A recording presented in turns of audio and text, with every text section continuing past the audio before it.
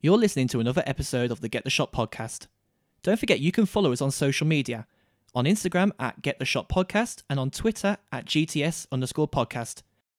Fancy your 1 minute moment on the Get the Shot podcast? It's easy to send us a voice message. Just visit anchor.fm/Get the Shot and click on the bit that says Send a Voice Message. It's as easy as that. And now, on with the podcast.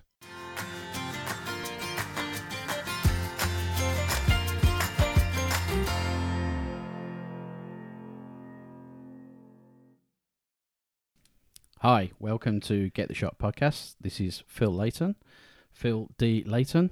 I'm a portrait photographer from Birmingham, and this is our episode of Get the Shot podcast about me, I think. It's about you. It's all about you. Can I ask you a question, Phil? What's your chosen subject? Because you sounded like you was on the Mastermind show. Chosen subject is Humphreys. annoyance. Ooh.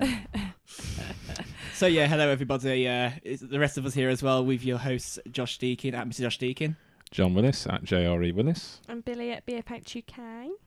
Right. And we are talking to Phil Layton. Mr. Phil Layton. Tell us about yourself, my man. Get in. So we assume you're a photographer. We're I am. assuming again. I am. I'm a portrait photographer. Do you like photography? I do. I'm already kicking it off with a question. I do it quite a bit. What kind of photography? Portrait fashion. Used to do a bit more than fashion. Used to do sort of fantasy fairy tale stuff, Nice. as you've seen. Yeah. Yeah. Did do landscapes. Did do street photography. And then I decided to focus on a niche. Nice. Ah. Being Which is the portraits. yeah. And you do a lot of like location portrait stuff, I do. right? So it's not like studio. Location is my speciality. Nice. But the last 3 months, due to the cold weather, I have the been a cold bit weather. more indoors. Winter is I'd coming. say and come. indoor locations as opposed to studio. So Yeah. I've done sort of apartment type stuff, sort of weird. You're making the most studio of the forced inside time, I guess. Yes, definitely. And I wanted Rather than to going into hibernation. yeah. I wanted to do a bit more, keep my skills honed up on the studio side as well, so that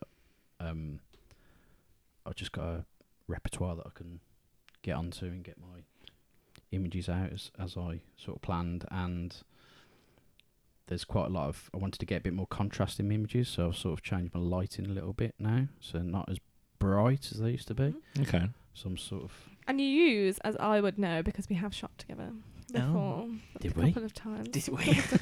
He has moaned at we me. did, It's been we did. a while. They're very good shoots. But I know that you enjoyed them. use, you obviously use lighting as well I on always- top of your Yes. location stuff, which a lot of people avoid or, are too scared to try. I think a lot of That's people probably really me. like. Scared. A I'm lot too of scared. location photographers that do portrait stuff, I mean, including me, I really like using natural light. But you did open my eyes to using different kind of light. Do you want to talk a bit about why you're using different kind of light? I Just cooler than everyone else? I use the light Mm. because when I shoot, I can't always choose when I shoot Mm. in terms of how the weather's going to be, where the sun's going to be, etc. So I can't remember who said it to me, but someone said you got to have catch lights in the eyes, and the eyes got to be pin sharp to make a portrait. And I that's do just agree stuck with to me. a degree with that. Obviously, it's not just Yeah. the eyes, but the So eyes it's- are very important, yeah. Yeah, so it's just sort of stuck with me. If you're shooting on a really sunny day, then and you're not using lights and you want to backlight the subject, then you need something from the front because Mhm. otherwise you're going to have a white sky, which I can't handle. OCD. I want a blue sky if it's blue. If there's no colour in the sky, I will change the direction of where I'm shooting.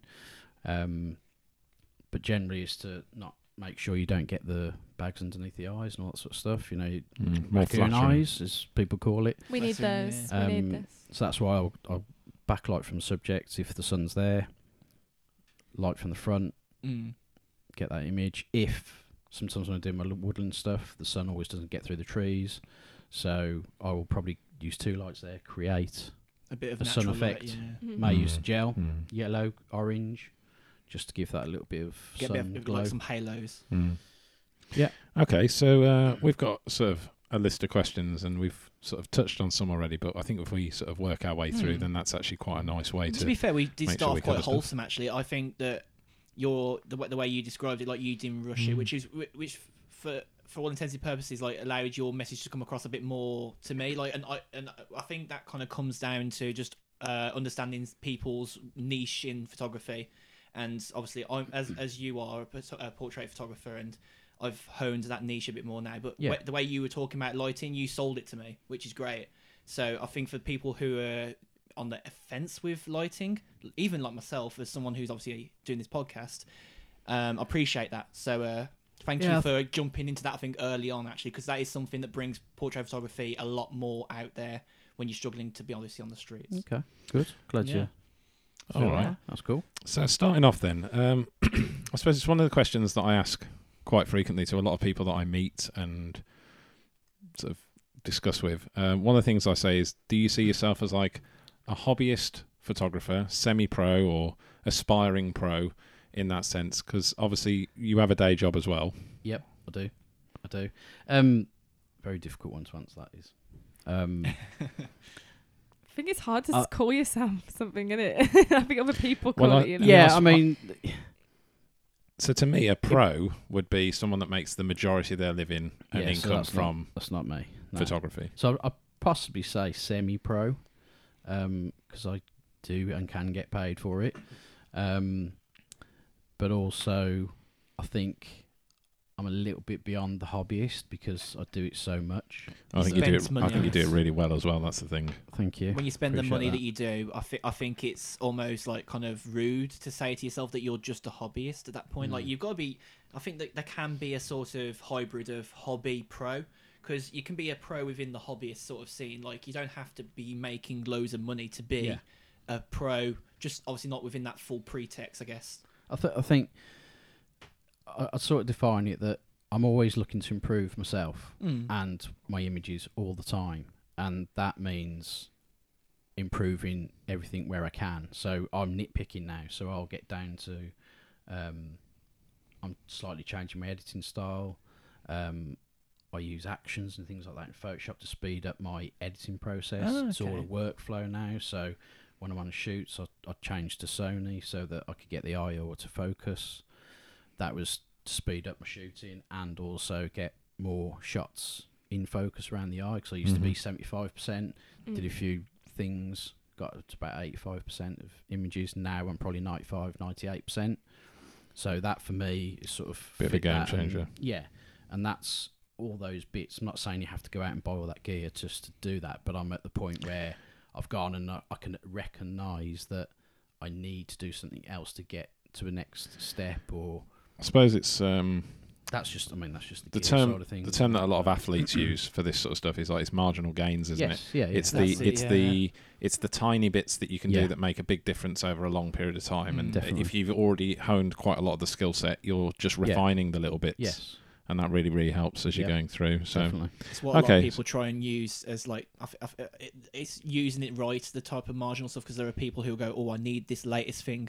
But actually, like it really depends on, it doesn't have to be a new thing to make it marginal. It just has to be something that complements the setup, whether it's, it's something that will take you up another step or take you a few steps up so that you can reach, let's say like you buy something that's going to help you progress 12 months down the line and you're aiming to get to that point. So like if you let's say you bought a new piece of lighting equipment and you bought it outright that you knew you was going to be learning it for a longer period of time, I guess you prefer to probably learn it over that longer period of time rather than rush into it, I guess. Yeah. Which makes it better. Yeah, I mean, it's not just about the gear and the process It's when you're on the shoot and you're with the model, the subject, whatever you're taking pictures of. It's the little things of, someone might have their coat open and there's a label. And it's either hide it or you edit it out, or you're checking around the camera, checking all the corners before you take the shot now. So that's something I do now all the time. Just sort of check around before I take the image. I take less images than I used to. You got that spidey sense. Hair bands if you're shooting women. Yeah. That happened the other day. Actually, I didn't notice it. Earrings is another one I noticed recently. Just things like that if you've got a watch on, unless you're doing something like that, ask for them to be removed. Just little stuff like that now that you just comes second nature, and you only learn that as you go through and do more shoots. So it is interesting. I've found the more that I shoot, actually, the less shots that I take on a shoot now. You get more confident of getting the right shot. Well, yeah, and I think it's just the fact of when you get. I don't want to. It sounds really cheesy. When you become one with the gear that you're shooting with, to become one, you understand what the gear's going to do for you. Particularly if you're in like studio and stuff, and it's really predictable light. You just walk up. You know what settings you want. Yeah. You know what's going to give you the look you want. The lighting. I know. We'll get onto gear in a minute, but like I know you've used a few brands of light where when I've seen you, I've been like, ooh, and I've it's sort of, it's gear that I've looked at but never really chose to invest in at the moment. But it gets again, your eyebrow raised. It's those marginal gains. Yeah. You know, if at some point I decide, actually, that gear might be quite nice, can I justify spending the money on it? Well, at the minute, maybe not for me, but I did move, for example, like from crop to full frame. Yeah. And I will definitely say that the images are way, like, they are. You could just hear it in those better. few syllables. Well, they are. They're just way better. Yeah, they are, definitely. There's nothing wrong with crop sensor shooting no. by any stretch, but I'm just finding that if I shoot something and I don't have to worry about cropping in on stuff, like I'm like, it's fine. You can make a really good image even if you crop in on just like the face. It's so sharp, and eye autofocus, which isn't exclusive to Sony now. No, it's not. You know, Fuji and stuff have got it, but it's and Canon. And Canon depends on how much money you spend, of course. But Because Canon like to put the best features on the most highest price cameras, of course. Yeah. That's their problem. Josh, do you want to lead in with your first question? Yeah. So the problem with my question is I couldn't help but like kind of interlink the two questions. Let's go with it. You could call it a bit of a fusion one. So. Where did you get your passion for photography? And the kind of question that comes round to that is, when did you pick up your first camera? Because obviously you get your passion from when you decide to pick up a camera. So I don't know, however you want to answer it, like whether you got a phone or you got a DSLR. Let's get started. I had at a the top. camera before phones, mate. Okay. Well, I wasn't expecting Back that in answer, the to be day. fair. That was, I Back in felt the that was day. quite savage, but Back in the we'll day, pass on no. that Sorry, one. mate. When I didn't flip mean up No, phones no, were no. around, but Um, cameras. Bit of all I savagery, worry it don't about. hurt. No, I'd say my wife at the time was my girlfriend. She bought me Canon little camera for Christmas. It was a That's film nice. camera, so that's how old I am. And she used to always like having pictures taken. So when we used to go on holiday, we were always taking pictures, or 35 pictures. Of which probably 2 were any good. It's all about learning, though, right? And I just sort of like looking at them, and I don't know, they seemed a little bit different to most people's. And then I think it was, might have been 2005, September 2005. Well, I remember that, I'm not sure, but I was still a fetus. yeah. Joking, I'm older than that.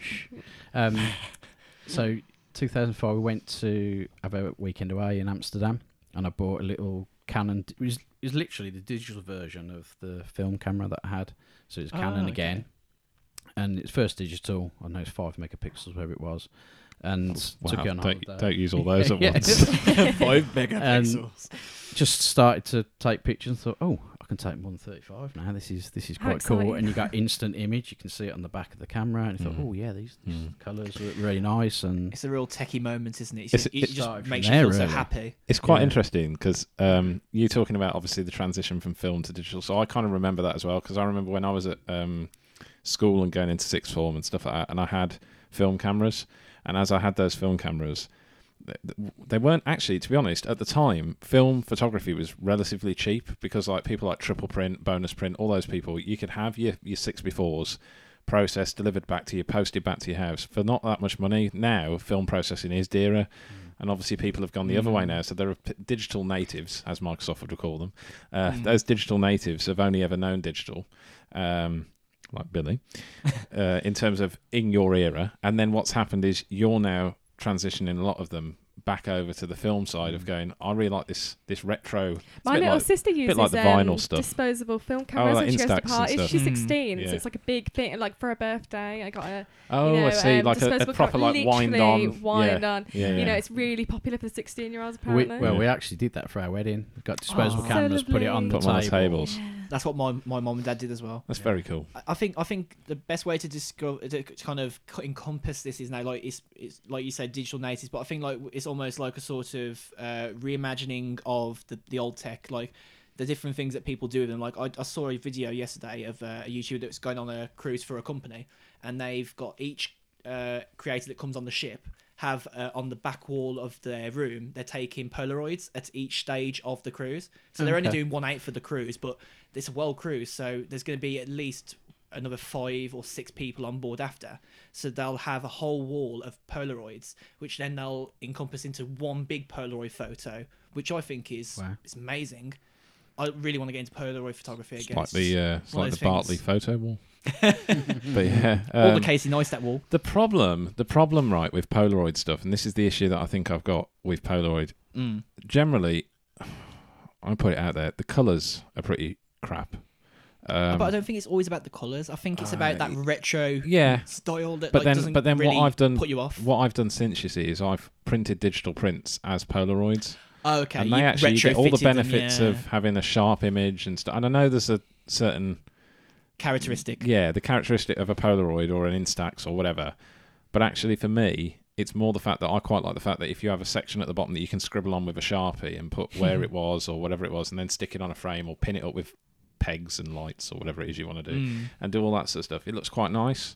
But then the problem that I think you've got with the Polaroids is you're now on at about probably, it's got to be nearly £1 a shot on a Polaroid camera now. It's not cheap anymore. That's so expensive. Like a 10 exposure film. Well, that just shows you, isn't it? Like, it just shows you, it's, you know, like with currencies, it's the appreciation, the amount of use it gets. Like, it is crazy. Black and white film. I mean, when you started taking on film cameras, they weren't black and white. I'm not that old, mate. Well, no, but now you see, black and white is making a resurgence on film. Yes. Black and white film has gone from when I first started doing black and white self development about 6-7 years ago maybe, and I was paying about £3 for some Ilford HP5. It's like £6 a roll now. Because the price of silver has gone up so much, and they're not making much film comparatively. So what's happened is you've got this huge rise in price. Some things were just better back in the day because everything was made so cheaply. Nowadays, it's because how much things have, I guess you could say, society's become more structured in the fact that like everything has to appreciate in price just because. And I'm sure there's reasons behind it, but I think it's just because supply and demand is supply. Yeah, definitely. I can't say those so words. did taking pictures of your wife get you into doing like the portrait stuff? No. That didn't, to be fair. That's just surprise. holiday stuff. Yeah. Purely, we used to go on holiday. Yeah. Or we used to go out and just sort of documenting your travels. Just sort of taking, just before we went it's out. Like, how did you dress get up to do and people? That's my dad bought me a workshop ticket to go, and I did sports photography. Oh, nice. Okay. I know, it's probably about That's 2012. fast, you know. Oh, not 2012. Was that just before or after the Olympics sort of time? Because that was 2012, wasn't it? Pass. I don't know. I just went. I don't know. I just went. And that's, it just sort of happened from there, I suppose. That just doing that sports photography. I will mention his name because he's a good guy. Tom Flathers at the time. He was a student at Birmingham Uni. I hope I got that right. And I mean, he was only 20, wherever it was at the time, but he'd done sports photography and he was running a workshop. So just sort of learnt from there. He's now the sports photographer, or second sports photographer for Man City now. So he's doing pretty well. Doing pretty well, but coming soon to the Get the Shot podcast. so he that I just learnt from there, and I think then that just gave me a little bit of like, I like that. I used to do street stuff and walk around and take pictures and do architecture and stuff, but then I don't know, I just liked the interaction with people. Yeah, the interaction with people. Right. I always get on with everyone, and it was just quite cool. That's it for me, literally. Like, and he had some nice gear that I was using, so it was pretty cool. But then I did some more workshops after.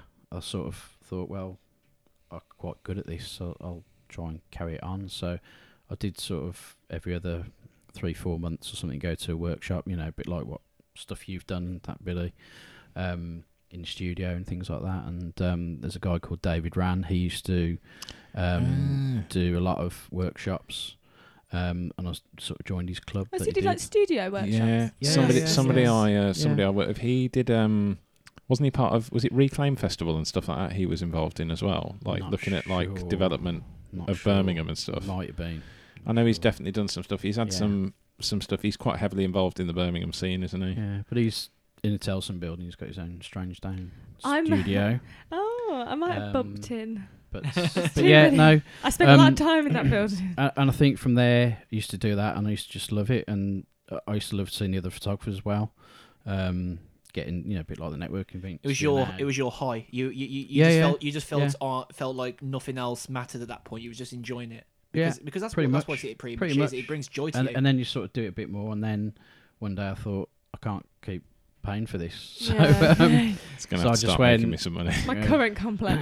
and I just thought, I can do it on my own. I know a few people now, and I've got my gear. And Yeah. I You're ready know to how go to slow. do You it, don't need the and- hand holding no more. Yeah. Yeah, and then I just sort of did it. And Well, that's just happened nice. from Fair there. play. Fair What play. is ace? But it was focusing on the niche, because usually most people when they start photography, they'll be generalist and they'll just try and learn whatever, Mm. and then they'll naturally sink into something that they Fits love them, and enjoy. Yeah. So Unless you're me, and I just can't make me mind up. Well, I guess you're a different. I guess you could say a different sort of animal to kind of examine. Jack of all trades, A master of different none. animal. To be fair though, you did sell me in the car earlier that you went and just stopped on the way I somewhere. did randomly on the way home just get out the car, stuck the hazards on, and got out and started taking some photos on the way Sunset. home. That is something I appreciate. No, it was. I think it was just really cool lighting of a building, Oh, okay. and there's like a giant metal ball that was in front of me. I was like, Okay, this looks cool. flipping awesome. You don't need your lens ball at that time. No. All right, so Billy, your first question. I think what we've spoke about before as well is I'm very interested in like how you scout locations.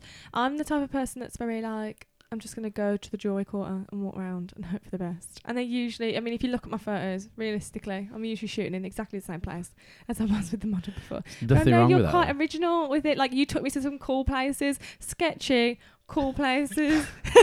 Hey, sketchy is that, What? that Just kind of because you had to So- go down country But lanes? we didn't die. So, So just for everyone's Nah, in there. nah, you not can't sketchy. do country lanes. I'm just not a country human. I'm you from can't do Erdington. country lanes. No, I'm just in Erdington. I don't know what the field is. I You're don't know what basically the- just a We Midlands went gal. to Rapeseed, the yellow. Oh yeah. It Yeah, said and rapeseed we- as so we well. And I was did like, oh. To be Those fair, Bluebells as well. yeah. So Rapeseed Dublin. Fields, quite an interesting backstory here. Is I thought, oh, do you know what? Do a lovely portrait of my daughter stood in the middle of all this rapeseed. Right. I thought this would be It's got an exciting really name. pretty. Do you know what I mean? Like, yeah, right up, Yeah. sort of to the Yeah. height of I mean, now it'd only be halfway up, but like, I thought it'd be amazing. Anyway, found this field in the middle of Bridgnorth or something. I don't know. And driving down the road, and I was like, there, like pulled over, screeched to a halt. I said to my wife, I was like, right, just give me a sec, pass the child over the gate. You know what I mean? Like, and I'm like, and it's You made it she's like, sound you so can't- much more you civil. can't uncivil. just like randomly go in a farmer's field. Yeah, I was I like, can. oh, watch me. Like, I was like, he's not here. Like, John so the Rebel. didn't tread on anything. Positioned her in. She turns out she's got hay fever. Wasn't a good experience. Aw, Great. So bless. she we got the shot. Podcast. So that's Get all the that shot, matters, isn't yeah. it? I love so how you you know, looked at me for a yeah, reaction. we got the shot. So Yeah, and it's I was cute. interested in just like, obviously, you do a bit of a drive round and you have a look around, don't you? I Like, do. you're not like me. I haven't done it for a while, Put but some effort in. I suppose I want to be there at some probably point. That sounds 2018. fun. I think Go and skate. when I was probably this time 2018, sort of thinking, well, I want to do this shot, I want to do that shot. Podcast. Yeah, Get the Shot podcast. Absolutely listen to it. And I thought, well, I need some locations, so a little bit of Google mapping and all that sort of stuff, and then jumping in the car and driving around. Had to do research on when certain things are going to be around. So Yeah. rapeseed's clearly not going to be here now. Lavender fields, all that sort of stuff. Yeah. You got to find out when. And then like sunset times and sunrise Yeah, you times. can. They're exciting. Can go. Yeah. Can do that. Yeah. If you want to go gotta that keep an- extra edge. I keep an eye on these things if I'm using Yeah. natural light, but like, Yeah. obviously it's not too much of a deal for you because you've got your other lights, so it's Yeah, not gonna kill you. yeah, but it's And we always did better. nighttime I'd prefer having the natural though. Yeah, I feel like, and then we did the Birmingham fountain. We did. I was That like, was Which I was pretty a cool. fan that I of. did I like pick it. a location. The fountain is in. I Oh, did was it, in didn't the Where the ice Centenary rink was. Square. They've Just only been open Next 2 to- weeks. yeah. Yeah, the Yeah. one. Fresh. Yeah. Yeah, it was Fresh. proper fresh. They've got things on it now, but I don't know if they're down yet. because Probably people bathing in it now. Do you know, Birmingham. do you know something though? I worked out something. You know how they did at the Olympics? They had those massive holes where the chimneys came out of for the 2012 Olympics. Well, they've done He something. loves the Olympics. No, but they've done something similar down here, like because where the ice rink was, there was there's holes in the ground for poles to go that are basically lights, so they can actually take them in and out for events, which I think is very clever. They've actually made it more future proof. Because let's be honest, the old square there was pretty decrepit for years, wasn't it? Decrepit. And I mean that's the reason why the ice rink took so long to come back, and now it's much better and bigger. But they had poles that can just go slot in, and they got power lines which are all obviously insulated for the weather and everything, and they can cap them over. But they slot in like almost like a sort of what's that, like I forget what the word is. You know, when you can put all things modular. It's basically a modular system, and that whole area there was designed. And he did that. According to some, I don't know if it's true or not, but someone I know who works in the library said that they was going for a more aesthetically pleasing, obviously in retrospect, the sort of Flat. space, flat, yes, Yeah. but they wanted something that people would appreciate more and want to take more photos of, essentially, because obviously you got that big open space in the middle where the library goes in, Yeah. and obviously I'm you surprised guys he took could tell you that. Yeah, we did. Yeah. It's pretty. Surprised he could tell you, Josh. So you Working in guys, the library. well, you guys basically took heed in the first 2 weeks. So you Did. proved the point it works. Well, that was Billy's call, not mine. It was. Well, fair play to you, Was. Billy. Fair play. So that goes in my little location list, Yeah. and then you just build them up. Exactly. And then I've got location for models, got location for photographers as well. So that's just sort of you build it all up, and then you put it in your sat nav, and it's there.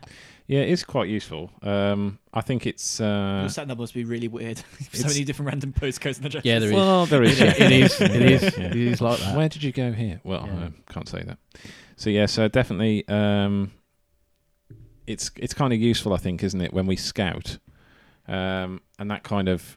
I've done the same because I do a lot of like location-based portraits. In terms of I like natural light outdoors, and that natural light outdoors is useful if you can pre-scout. But then the big problem, and I suppose this is where your lights help and stuff like that, is that I can't guarantee the light's going to be good. Exactly. And I can turn up, and I did do one shoot, and it was pissing down with rain, right? And I was like, no. do I cancel? And like, to be fair, the model who I'd worked with before, Trinity, she was like, no, we can use the rain. I was like, okay, but you're going to get drowned, like this, and it's Get cold, drowned, yeah. like it is. It And was your April, camera can get wet. Camera's wet. Wasn't so bothered about the camera because It's was metal construction, yeah. relatively weather sealed. Yeah. Yeah. Although Sony's aren't Wouldn't want to exactly test weather sealed. Well, the battery hasn't got a gasket around it, so I'm not entirely Whoops. sure how. You wouldn't want to put it in a puddle, would you? But I would be a bit more concerned about. I would be more concerned about mine because I think when I had the cheaper 1200D, I was probably a bit more scared because it was very rickety and there was scratching that was more so on it. yeah, but to be honest, like a lot of cameras, they're not properly weather sealed anyway. To be honest, you have to. My you lenses go up. aren't, but my actual camera body is Is weather sealed. sealed. And to be fair, I have put it through the ringer and it's not a problem. Yeah, most lenses, to be fair. I mean, a lot of the Sony lenses that I shoot with and the Tamron lenses, they've got rubber gaskets, so they I do think they need seal to be on the these body. days, to but be it's honest. it's all the other stuff like you push the button down, you Yeah. let water in, that sort of stuff. Yeah. So yeah, so scouting's definitely useful. You obviously you're quite partial to a car park shoot. Yeah, Car park. that was mainly because I was learning how to use my Sony, Really? and I Get some suppose good this colours. time last year between Feb March, I did a whole load of shoots because I was learning the camera. So I did loads of shoots for that, and I think that's what just sort of took off. But All right. yeah. So I do. That's pretty good. So I think we'll do one more question before we go to a break. Okay. Okay, and we'll talk about gear maybe. Mm-hmm. Of course. Is that all right? All about the gear. Yeah. All about the gear. Yeah, I'm just looking to Billy for. Billy's ready for No, that. I just Looking- meant like, are we breaking? I wasn't Well, we like we will. demanding a break. We will because I we would don't like a we drink don't want of water, but we don't want another Ross incident where everyone thinks that we're on a break. Oh and have you heard we're that? not on a break. Oh yeah, I we did. didn't. I Did. literally did not know. Me and that, Billy like, literally he didn't know. He didn't say. Anyway. They were He just was going on just for a chatting minute. and he just carried on. Yeah. Well, we're not currently on a break, so let's keep Thank the going. Lord, to be So, honest. so my question to Phil before I'm we interested go in this before we go one. to a break I like is this gear. the main gear. So I don't need every single thing that you use, Although but we'll accept it. the Sorry, I main- needed water. I the needed main it. I said I gear- needed a break water. so the main gear that you shoot with. So maybe your body, the main lenses you use, any lighting equipment, that sort of stuff. I have a camera, I have a lens, I have a light That's stand, so and excited. lights. You got to Okay. tell us like more than Bit that. more Sorry. specific. Bit more. I Currently use a Sony A7 III for most of my stuff. I do have Canon and Canon lenses. You're not a hater as well. I'm not a hater. You're I love not Canon. A, He unlike loves our Canon John for a long over time. there. Equal love. Rude. The only thing I went to Sony is because the eye autofocus. I would like. I was saying the Sony A7, like back when I was at the photography show, I was very interested. It would turn me, but I don't have money like that. Sorry. I think it's Money don't actually the run. A7 III. I mean, it's all relative. I think it's bloody good value. Actually, That was the one I was looking at. it's even more good value if you buy it as a grey import. Because I don't know anyone that's let's going be to pay honest here, a though. third more than they No. need to. When people say it's good value, that's normally their opinion most of the time. So you have to look at it in retrospective. Like for me, paying £400 was pretty good Yeah, for my I've got camera. got the comparison. So I've had Canon 400D, Mm. Canon 7D, Canon 5D Mark III. Nice. Bought all the lenses for it, and then Realised it was Needed to- terrible.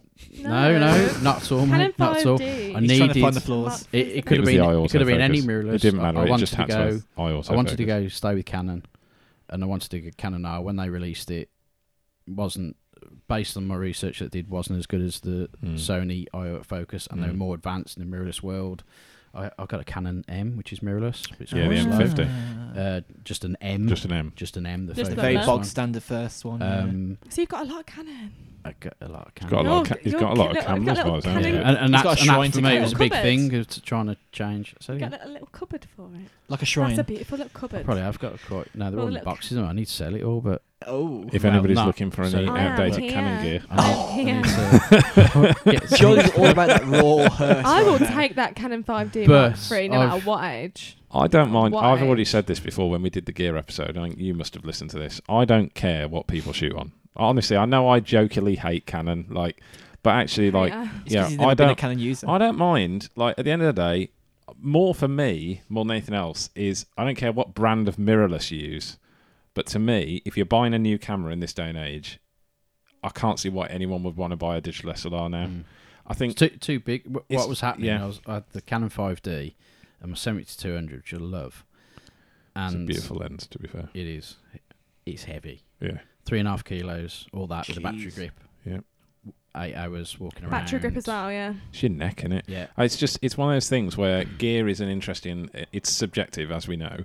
Everyone believes that the gear that they've spent copious amounts of money on is worth the money because you feel like to be honest, you've got to justify why you've spent half your life savings on it. But Yeah. the fact is You sold your that kidneys. you know it is one of those things where if it helps you get the shot you want and you feel confident using the gear, I don't think it matters what you use. Yeah, really, no, I agree. You know. Fair agree. play. So Everyone's got yeah, their own. so yeah, I mean, we've had the big debate before about mirrorless and digital SLR, and I think most people I speak to now, if they're not new necessarily to photography, I think that's probably not the right term, but if I was asked to recommend a camera to someone, their first serious camera, then I would wholeheartedly suggest mirrorless because for me, the benefits are that, you shoot, for example, Josh, you do live view Yeah. loads.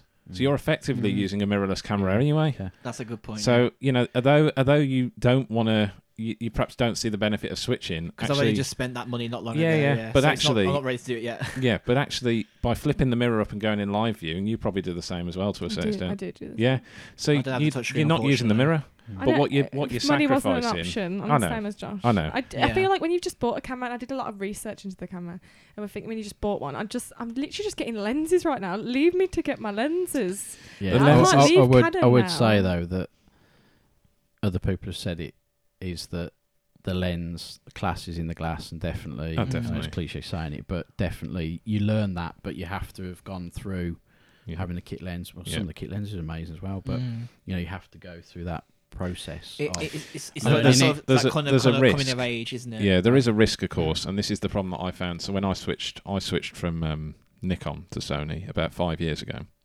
and I moved from a D7000 across crop sensor, 20-ish megapixels, something like that, which was a good camera, dual card slots, decent autofocus at the time, quite quick, really nice. Didn't have a flip out screen stuff because Nikon just well, for whatever reason, just decided they didn't To be like fair, listening to they're as customers. rebellious as Canon for quite a while. Well, that's all right. They won't be around much longer. So, You're such a and- bitch. they won't be. Oh. If you've seen their sales figures, they won't be around Oh for no, much they're longer. struggling. They are. Yeah. So I moved over from Nikon digital SLR, moved over to a crop sensor Sony A6000, and then progressed really and moved up to a A6500. And to be honest, in hindsight, I probably should have just gone full frame immediately. But anyway, had that for about 6 months and went, Made a bad I've decision. bought loads of lenses for a crop sensor body. And so You were so and far that's in. the thing is that I sold all my Nikon gear. Hmm. I sold. And actually, if Mm. I'd known, if I'd realised early on that I was going to go mirrorless and I was going to go Sony, I wouldn't have had to ship brand. I wouldn't have had to move brand. And that was probably my most expensive thing that I did.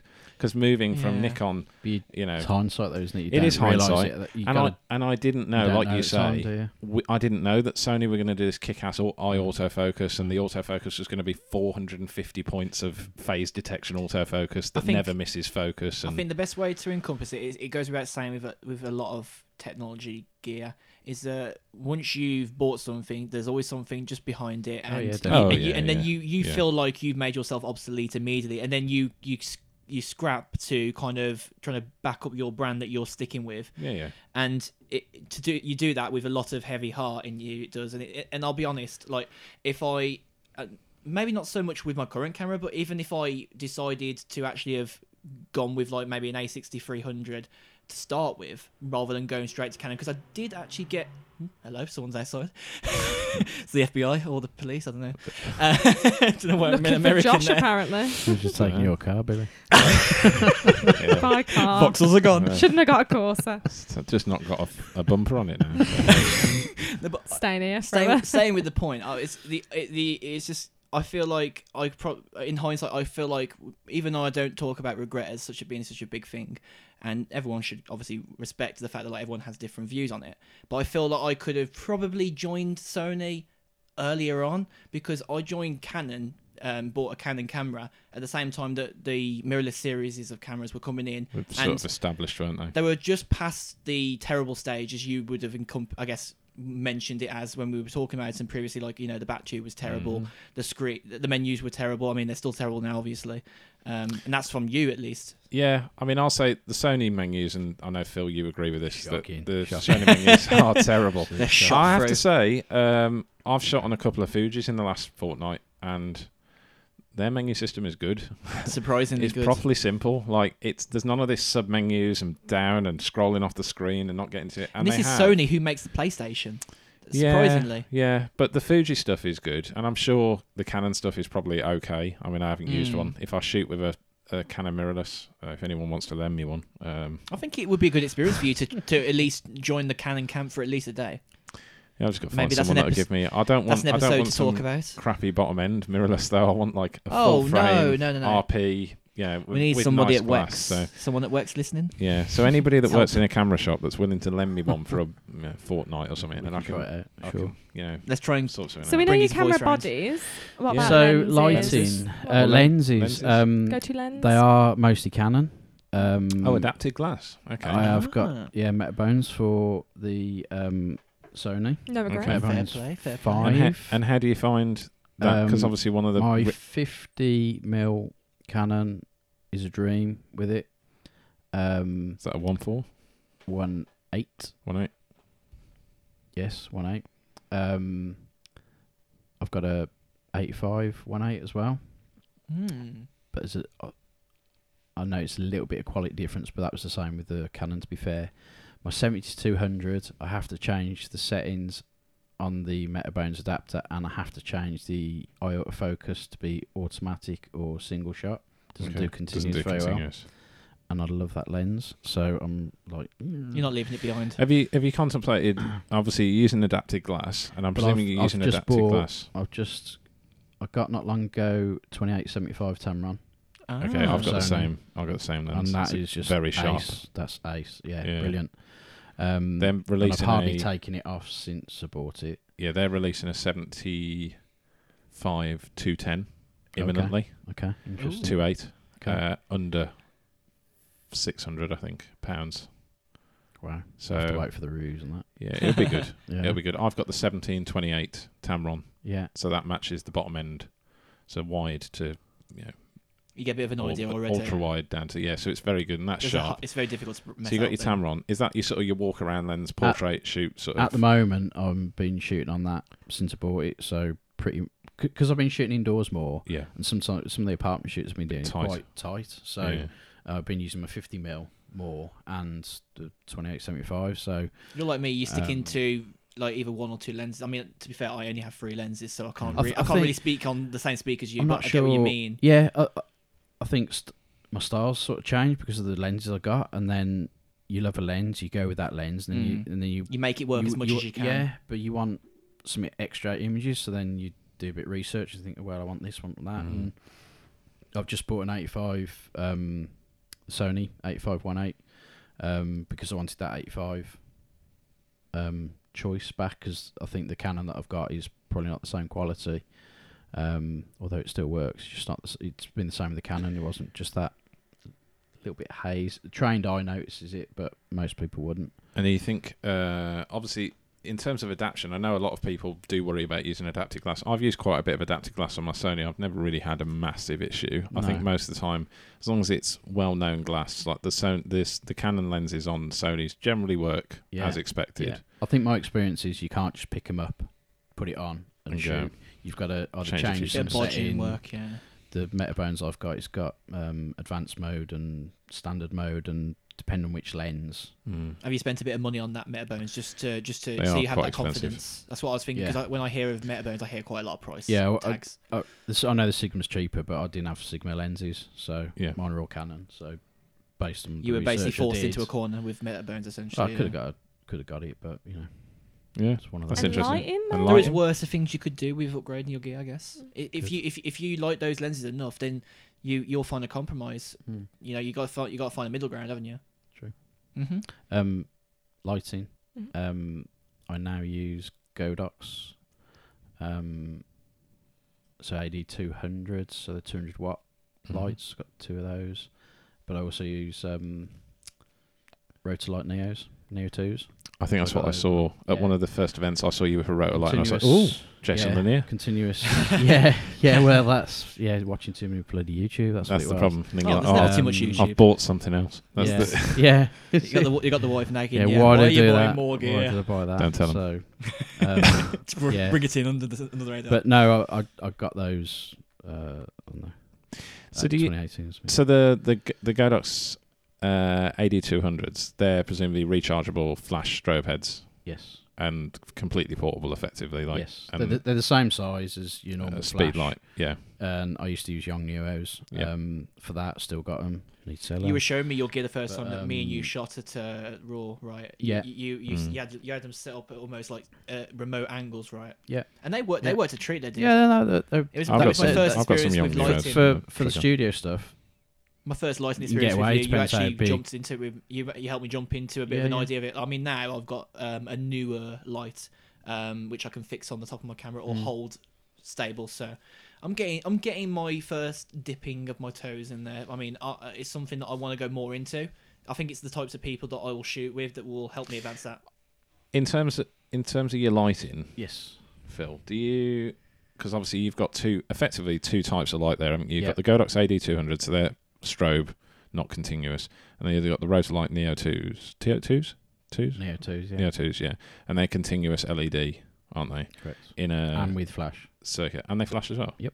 Oh, that's ace. Okay. No recycle time. Do you Ooh. find are the Neos powerful enough in daylight? No, and they're not designed to be They're that. not designed to so I bought those specifically for if I was going to do like some of the apartment shoots. I've Mhm. used them, and night shoots Okay. because I taught myself to do night photography. Was So you using them at the at Kyle's last shoot? Because I think you was talking about trying to Yes. overpower Yeah. certain parts of the room. Because those lights were really helpful. Because Yeah, even though that living room was did use very, Neos. it was quite. There was a sort of enough light, but the problem was the casting of the shadows. Wasn't It was shadows, but it was also catch lights in the eyes. It wasn't quite. Mm. There was certain parts of the room they were getting enough light in, but then the Mm. background wasn't the same. There was a lot of So- solid shadows spread Yeah. around. I was Yeah. struggling for a little bit with Kyle at the back of the room. Like, I feel like the shot that I posted of him was probably not the best. That I Yeah, could have got out the of it. lights were directly above, so it was his forehead was casting shadows over his eyes. Mm. So the raccoon eyes thing. So Yeah. that's Yeah. why we decided to do that. But it was on a quite low power. I know 10-15%. It wasn't full power. Mm. But I got the AD200s to go from the portable flash to get a blue sky. Ah. Okay, yeah. So- See high speed sync or High anything speed like sync. Well, to be honest, my flashes were high speed sync, but they weren't powerful enough. Mhm. So if you got the AD200, you can get a blue sky Yeah, based on yeah. Because you the can power you're using. you effectively underexpose the image and Yep. then expose Correct. for the sky and then Correct. flash. Yep. And yeah, that's ace. Because normally the model's face is going to be dark. Dark, so you light it got up. that, so you got to have that punch Yeah. to get that blue sky. That you need that power. Yeah, I mean, it's not always All going to good do. knowledge. You It's can see the 200 difference in the watts. photos that we did take Yeah. about, like the difference. Like, you know, Yeah, yeah. I wasn't exactly. I think it I wasn't think me. what you notice when somebody uses like a light and they Mm. expose for the background and then punch the model, they almost pop out of the picture. Yeah. I would have Like- struggled So- really hard. sometimes like, it with does the Get location. scissors and cut your eyes. Photoshopped, I Yeah. must admit, straight Yeah, out yeah. of camera. But It looks good. No, it looked there's- great. Like, oh, love I the know, photos, but yeah. sometimes it does. Looks a bit- look- you think, oh my god, that Like, looks you just put 'em photoshopped, and I've there. just Yeah. taken that. But Yeah. I think there's a balance. You gotta Suspended tone- in you the gotta background. Tone it back. Yeah. Sometimes the editing, I tweak a little bit so it Mm. doesn't look so popped out, but it still has a separation. Because you'll Really probably good. punch for the colours too much, and then it'll look like they've literally just been copied and pasted in. Unfortunately, Mm. Yeah, it can look like that sometimes. But Right then. you learn that over time. I think we'll have a quick break for us, and the Yes. listeners will get about 7 seconds. of But extra. yeah, Enjoy and the we'll, break, listeners. yeah, and we'll come back with part 2 in 2 seconds. See you in a minute. Cool. This episode is sponsored by Paradise Co.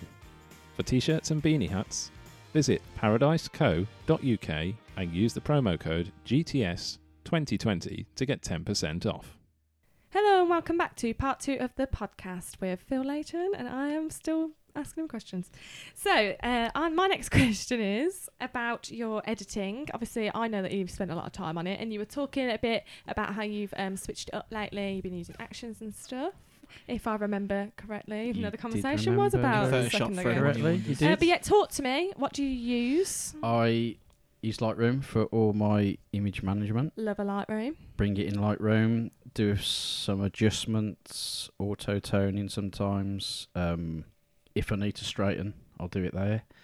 Exciting. Exciting stuff. Don't want to Um, wonky horizon. Yeah, Yeah. I do use it, but sometimes you get carried away, don't you? And then the images I edit, I take in from Lightroom into Photoshop, Mhm. and then I have a set of steps that I go through. And yeah, I've developed action. So normally, if I learn a new technique, which is self-taught, watching YouTube. YouTube. Well, that's how we all learn. That's how how, we all I do think it. I think that's how we all do it now. I've seen Yeah. a couple of photographers edit, and to be fair, they edit the same-ish way Mm. for portraits, so it's quite cool. At least you know you're sort of On the right same, path-ish. on the right path. You're on the right straight path. Yep. Yeah. So yeah, that's what I do. I use a lot of layers. I generally brighten my subject, darken the background a little bit just to give that a little bit of separation. Although my lights do that as well. That's handy, definitely. Yeah. Do a little bit of dodge and burn, but not too much. Ooh, dodge and burn. I just try and bring a little bit more contrast into my images now. So that's what I've been doing a little bit more, bring Lately, contrasting. Just I always feel that some of my older images need a bit more punch. I can So see I'm you. just I sort can of see the doing that. progression. It's come on leaps and bounds. Thank I you. have to say. Thank you. I And feel like you I use think a lot of colour as well. So did you I much have do like used- the You You got colour? that colour palette out? I'm teaching myself colour grading at the moment. So he's got a new Nice. makeup pouch. He's just really So, happy. I'm not on the Pantone level that Josh is, but Oh, I don't do that um, no more. For those who wonder, but, I got bored of it. Hurrah! Wow, you said you had appreciation John's for it. emotional Go again. to hell Oh, with you, I John. like you using the colours and stuff, but I don't need to know every breakdown of every hex that you've used in your photo, mate. It's not necessary. Some people thought it was. For I a while. like the settings that you put in your photos. That's Oh handy. yeah, I think that's the same thing for a lot of Anyway, people. that was a tangent. Yes, digression. Yeah. But where did you learn it? Like YouTube? that literally from YouTube. Did I do any of the stuff? No, You must- I've you never, must- I've you never must done any have courses or nothing. Just mixed it with literally- YouTube and then I'm your quite, own learning. I'm quite good with stuff like that technically. I taught myself to do web design, Yeah. stuff like that. So just over the year, I think I used Photoshop back then for web design. So I had the basics there. Have you never thought about Capture One or anything? No, Not just really? because. Affinity Photo. No, It's interesting. We've got Any a few- particular we've got- reason? How about or- using your iPad? You into using your iPad? No. No, because you're a normal No. photographer. Yeah, I am. yeah. So you, so Hey, you, stop looking at me. So you Be real do- bitchy. You so say you like my work. You can't do that. That's not fair. Nah, I fucking hate you both right now. Stop using iPads. so you Get do. You Sorry. do, you do obviously use Photoshop quite a bit, and you've got your Yes. actions, which, yes. to be fair, I know a lot of people do use actions. Speed and up they your use it. workflow. Yeah, but speed but up I workflow. tend to find a new process and then I will keep doing that. So I learn it and I know it, Yeah. and then I create an action from it. I I don't like that. just straight Okay. away do it. Yeah. Yeah. So at So least it's I almost can- like your own shortcut to something Yes, that is yeah. your style, Yeah, really. definitely. And Work out what works and then make particular an reason action. why you do a lot more work in Photoshop than Lightroom? Is it just complexity of edits? Refinement. Mm. I A lot of people find do is say the same much thing about better in Photoshop. And I did get a tablet as well for the editing. To be fair, because I was doing so many shoots, I was Do you getting mean a like bit a of Wacom? repetitive strain injury. I was in Ooh. like a graphics tablet on Yeah. the PC. I got Yeah. emotional then. I Yeah. just got a bit triggered. And are we on about a Wacom. Wacom. yes, as in Wacom. a pen and a tablet that you Correct. then edit on the screen, or a digital No, tablet? no. First one, pen tablet. Pen and tablet. Is it No, just like a on the little one? screen. I got a little white one. Yeah, a little medium Yeah. size one. Yeah, well, I got nice. like one of the massive ones, but like at home, Yeah, for the broke people. and that sped up my For the- workflow for the and broke people. editing. I think it's a lot so with much better. skin as well. Yeah. Like, it's just so much easier. Do you know Yeah. what I find it really hard to Once you're use used a to it, I pen think. and look at, for all the listeners, I'm pointing at another location. So I'm trying to. I has to be find it directly in really front of you. hard. Yeah, but I find it really hard to use a pen. I'm a crap artist there. I find it really hard to look at something on the screen whilst I'm trying to use something that's I get further what you down. mean. I'd I much get what because you mean. Wacom make really sick ass tablets now, don't they? Yeah. Where You they can you see see, the yeah. image and you edit on the like I almost like prefer a that. kind of like a tablet PC, but all the processing's happening on your computer Mhm. and it's just a Mm. display. I like to Um, see the action in front of me. I'm ambidextrous, so Oh, nice. I don't find it so much. I am left-handed. Mm. All the best Um, people But are. you ain't fussy. I'm not That's, fussy. that's quite a big skill for a lot of people, like to So have. I'm quite dual, Mm. not a problem, and looking at the screen. Yeah, I used to do art at school and stuff like that as well. So I'm I good on used the to draw keyboard. and I can so look suppose and just type. naturally kept that going. I think it just takes time. You have to just keep at it. Yeah, at the start it was like, whoa, that What is going on here? That's- Sometimes you don't even freaky, realise you're but- doing it. I think it's almost like a sort of secondary nature thing. Like I couldn't you go back learn now. to type No, yeah. and go for it. Like I can type Definitely. out a full sentence without making a mistake now quite regularly. Like it depends on the keyboard, So- whether the key travels quite low or quite blocky. It's interesting. I find the using a touchscreen to edit, and I know Billy hates mobile editing. We've established this, but But that's her Um, view and not ours. but I find fine. editing on a touchscreen relatively hard actually. Oh. To be precise, it's good Okay. for fast edits. You could have a thin finger. You've got to have a really thin. Yeah, I Unless was you just use the You've got to have a stylus. really Your thin finger is nib, not haven't a you? pen. That's what you got to have. Or So stylus. My nails don't Yeah. work. no, It's because you just need. not no, work. because So you I need have to skin, rely- don't you? Yeah, you need. The thing is though, Yeah. the more the problem with doing it on a touchscreen is that you're going to end up hurting your finger. It's good, like you're going to be going that fast that you're going to give yourself a heat Friction mark. burn. Friction burn, yeah. And it's like Go that Friction fast, you get. friction burn. Friction Well, let's be burn. honest here. When you're trying Is to, when that you not can't keep tangent? up with yourself. Yeah. Yeah. It's not possible. But with a Yeah. stylus, Slow down, Josh. with a stylus, you have that connection with the screen that feels more refined. Like if you're going to go a bit further Yeah. and use like an actual stylus, like Yeah. Secretary, or you can use Apple Pencil, whatever you want to use. But I think that leads us quite nicely onto how your style has changed. Yeah. Obviously, you are going through a journey like everyone. But, Yeah. talk to us about. I think I'm always looking to improve. Every year I try and think of something different to improve. And this year was just trying to get a bit more contrasting. So it's two ways. You can do it with the light and you can do it with editing. So I've done it with both, more Mhm. so with Hybrid. the lighting in the last 3 months, just more the studio sort of style stuff or it on location indoors. So that's been more of the light. So just getting a bit more shadows in, Yeah. stuff like that. A bit more, So, bit more punch bit to the more images punch. in What camera. different punch. Yeah, and I think, just learning from, I did quite a few shoots last year with other photographers, and that is just sort of Billy being one of them, Josh being the other. Hello. Bye, John.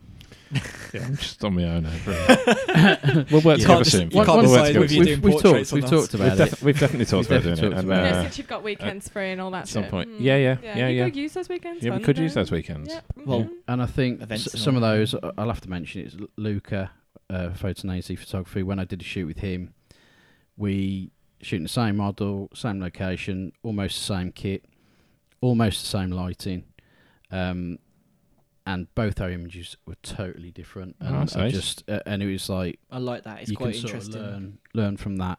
And then Kev Wise, done some more shoots with him recently. Big fan of the podcast. I believe he is. Yeah.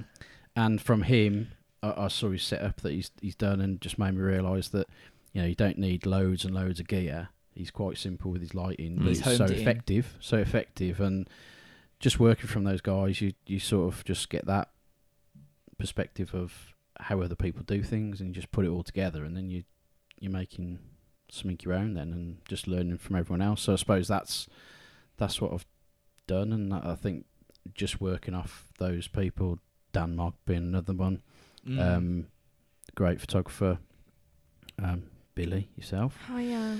just Hi. just You're hanging on every word he's saying now Just because you're being- getting the mentions. it's just great because I think it's because I'm looking at it really eagerly. you develop that sort of a different style then, and I think it's really nice to learn from each other as Oh, well. Like definitely, I learned a lot definitely. from like our shoots. Like we Yeah. we do shoot really different. Yeah, like, yeah, I think, yeah. and so it's nice if you kind of look at our styles. Yeah. Us being able to team up with some models. It was really interesting. Like It's polarizing. it was inspiring. Like being Mm. able to go to like different locations and stuff. And we do shoot differently in general. Like I'm always forever sitting on the floor. Like, I'm just quite lazy. There's something that I've You always did actually. I remember I've that. learned quite a lot in the last year, and it's that last year I think I wasn't 100% satisfied on what I was wanting to shoot specifically because of what people were shooting with or what they were shooting at angles. Like, so for a good example would probably be when I was in London, relatively, I think towards the end of August, and I was shooting with a photographer, Chris Frith Photo, and the way he was shooting, he was like more so, I can't say the word analog because I don't know if it's the right word, but like he was, sort of like in the most straightest angles you can go for, but he wasn't moving, he was turning the camera, so he Yeah. was producing his own angles from a very stop point position, I guess. And for me, I was almost sort of trying to get from every angle. So his photos looked very, like almost like on a tripod because he's got a very steady hand because he does editing, he's in the film industry. So you learn to get a very steady hand from that, which is a very good accomplishment. For me, I can go a bit wonky, I'll be honest. So it was very polarizing, and it taught me how much I wanted to use the shadows, use the lighting, because we were in one of the streets in the sort of around area of Soho. And Soho, for anyone who's ever been there in London, it is very polarizing. The difference in one street to another street, you can pick up a different window, different door, and you get 2 or 3 photographers and maybe a model or two, and you will be really surprised. So, I mean, there's probably a comparison for every city, but that really taught me a lesson that I didn't want to stand still on what I was already learning. Like, I wanted to completely switch it up constantly if I could. Well, I think definitely switching up is something that I always try and do as well. I think shoot on the weekend that I just did, just gone. I said to myself, I'm just going to shoot natural light, and 90% of the shoot I did. You got to force yourself to try something new, otherwise you're not going to adapt to it. It's not new. It's Yeah. sorry, being natural light is not new. I No, don't do no. it as often for the lights, but definitely always try something new, because how are you going to learn? Otherwise, it's always got to give it. You've got to give something Push a yourself a little bit. Absolutely. So If you don't, then What's the point? Yeah. yeah, I think that leads nicely into your next question as well, actually, Josh, where you've talked about has it evolved. So do you want to? Yeah. So it's something that I've never been 100% wanting to ask any of the other people that have been on the podcast, because I probably wouldn't ask a model it because it wouldn't be the right question. I think the photographer needs to explain it because they're always with the models, whereas the models are just with the photographers. Obviously, there's a whole different dynamic that works with that, but that's not what I'm talking about. The question kind of is leading into, do you think that portrait photography has evolved a lot in the last few years? I mean, I'm sure the short answer is definitely yes. but the industry has evolved and changed around the current wave of social media, and obviously there's more people coming on the scene doing modelling as like almost like a sort of flip of the coin of influencer model, kind of taking both angles and kind of allowing themselves to build a bit of a career in modelling and also, I guess, bringing up photographers. Would you, out of all that, would you say that like that is something that you've been interlinked in quite a lot with? Because obviously you've been introduced to a lot of people shooting wise from different events, like, you know, cars events. So, I mean, what is your 2 cents, would you say? I'd definitely say portrait photography has changed a lot. I mean, admittedly, from a social media side, I've only probably been on it the last year and a half properly. So I'd say the things I see are more around people's editing. And I think quite a lot of stuff gets shown on social media, and you'll see the before and after. I see quite a lot now. And you see how editing is such an important thing now. Sometimes some people take it too far, in my opinion, but and don't do as much as they can do in camera. But I prefer not to spend days editing. But no, you don't want to pay. You don't want to idolize it for too long. No, and I haven't got the time to either. So so that probably keeps you on the straight path to get it done in a good timely manner. Yeah, and I think I suppose social media's given a lot of people quite a lot of opportunities in life, and it's a platform, I suppose, isn't it? It is, and modelling is it's as traditional as it used to be. It's changed. Is it made a career for people? I suppose? So do you think it's made it perhaps easier for models to kind of, who traditionally perhaps wouldn't have been found by agencies, but are now modelling? Oh yeah, you know, in the terms of they contact photographers, maybe get a bit of a portfolio together, and then more photographers want to shoot them. That definitely has happened. Yeah, I think I've seen it, witnessed it, and been part of that. So definitely agree with that. That people can get on there and get exposure they wouldn't necessarily from a model management company. It's interesting as well, because I think how, like you were talking about, how people show the before and afters and stuff like that. I think traditionally, perhaps years ago, people didn't want to show the pre-edits. They didn't want to show this is what the photo looked like. And actually, there were a lot of people that disagreed, and perhaps still are actually, that you know, believe that any editing of a photo shouldn't really happen. Obviously now, particularly because most people will shoot raw anyway. You have a very flat profile. So you're bringing those colours in, and you're bringing those sorts of that changing contrast and tone. And I think people are probably a bit more accepting of the fact that clearly most images are going to be photoshopped in some way, shape, or form, whether that's Lightroom, Photoshopped, whatever. But in reality, to happen, I think. Well, and I think it's the fact that actually most cameras now, particularly modern cameras, although they are amazing cameras, they don't give you on a raw file. You know, you're not going to get the sharpness and stuff like that you get out of a JPEG. But I think editing as well, and is part of the photography style, and specifically mine. I used to always put a slight orange filter on my images, because at the time most of the models I was shooting with had quite pale skin, so I just wanted to give that little bit extra. That's a good touch to give it, and then almost that was just put into any image then, and I just had an slight orange tint, very subtle but slight orange. Now I've gone a little bit, now I'm doing a bit more colour grading. That I've just suited on this sort of slightly red, sort of tinged reddy brown sort of thing, which just pleases my eye at the moment. And you think of artists, you know, there's the way they brush strokes and all that sort of stuff, so it's part of their the canvas they use, all that sort of stuff is just part of someone's style. So I don't necessarily think that you shouldn't edit. You should. Well, that's the thing, isn't it? Because like I think the image should be as correct as possible in camera as you can do with what you've got around you. There's a lot of critics now who I think, and it's weird, because I feel like people change their opinion every 5 seconds, and it gets on my rag quite a lot. Is that someone will go, "Oh, you can't just upload it like that." Well, in my mind, yes, you shouldn't upload a photo raw like that, because unless you're a very amateur person who will just upload the photo and maybe do a little bit of tweaking with Instagram, you know, the smallest details, and go, "Oh, look at this! I got this without any editing." You know, it's a bit of a showboaty thing that people just are turned off to nowadays. So I think even the most minor bit of editing goes a long way. Like it's almost like it's a signature thing that makes a photo, because some people will underexpose and then bring it back up later, as John has said many times. It's a trademark thing now that makes photography. Photography kind of needs these manipulation programs now to really kind of encompass this change, because you can't look at the same photo as another photo the same, because two photos, like you said, two different angles, or like I said as well, two different angles, two different completely shots, same person, but you got so many different versions of things, and I think that's what makes editing such a precious thing to the photography industry. And I think the gear has impacted the Yes. edits, because we've now got cameras that have such huge dynamic range in comparison to 15 An years ago. focus as You know, well. where you can have, I can underexpose on a Sony now by, I don't know, 3 stops and still pull all the shadows back with very little noise. As and you the did same with for that any. shot from Yeah, Wolverhampton. absolutely. Yeah. Yeah. So Wolverhampton, I mean, when we went round and I shot something, didn't I? And I was like, that'll be fine. And I deliberately shot to get the blue sky. I still And haven't then, edited those yet. So I'm a bit cynical for that. about a month ago. It does feel like And long then, ago. and then, that same sort of thing. Josh said to me, he says, it's pitch black. And I went, it's fine.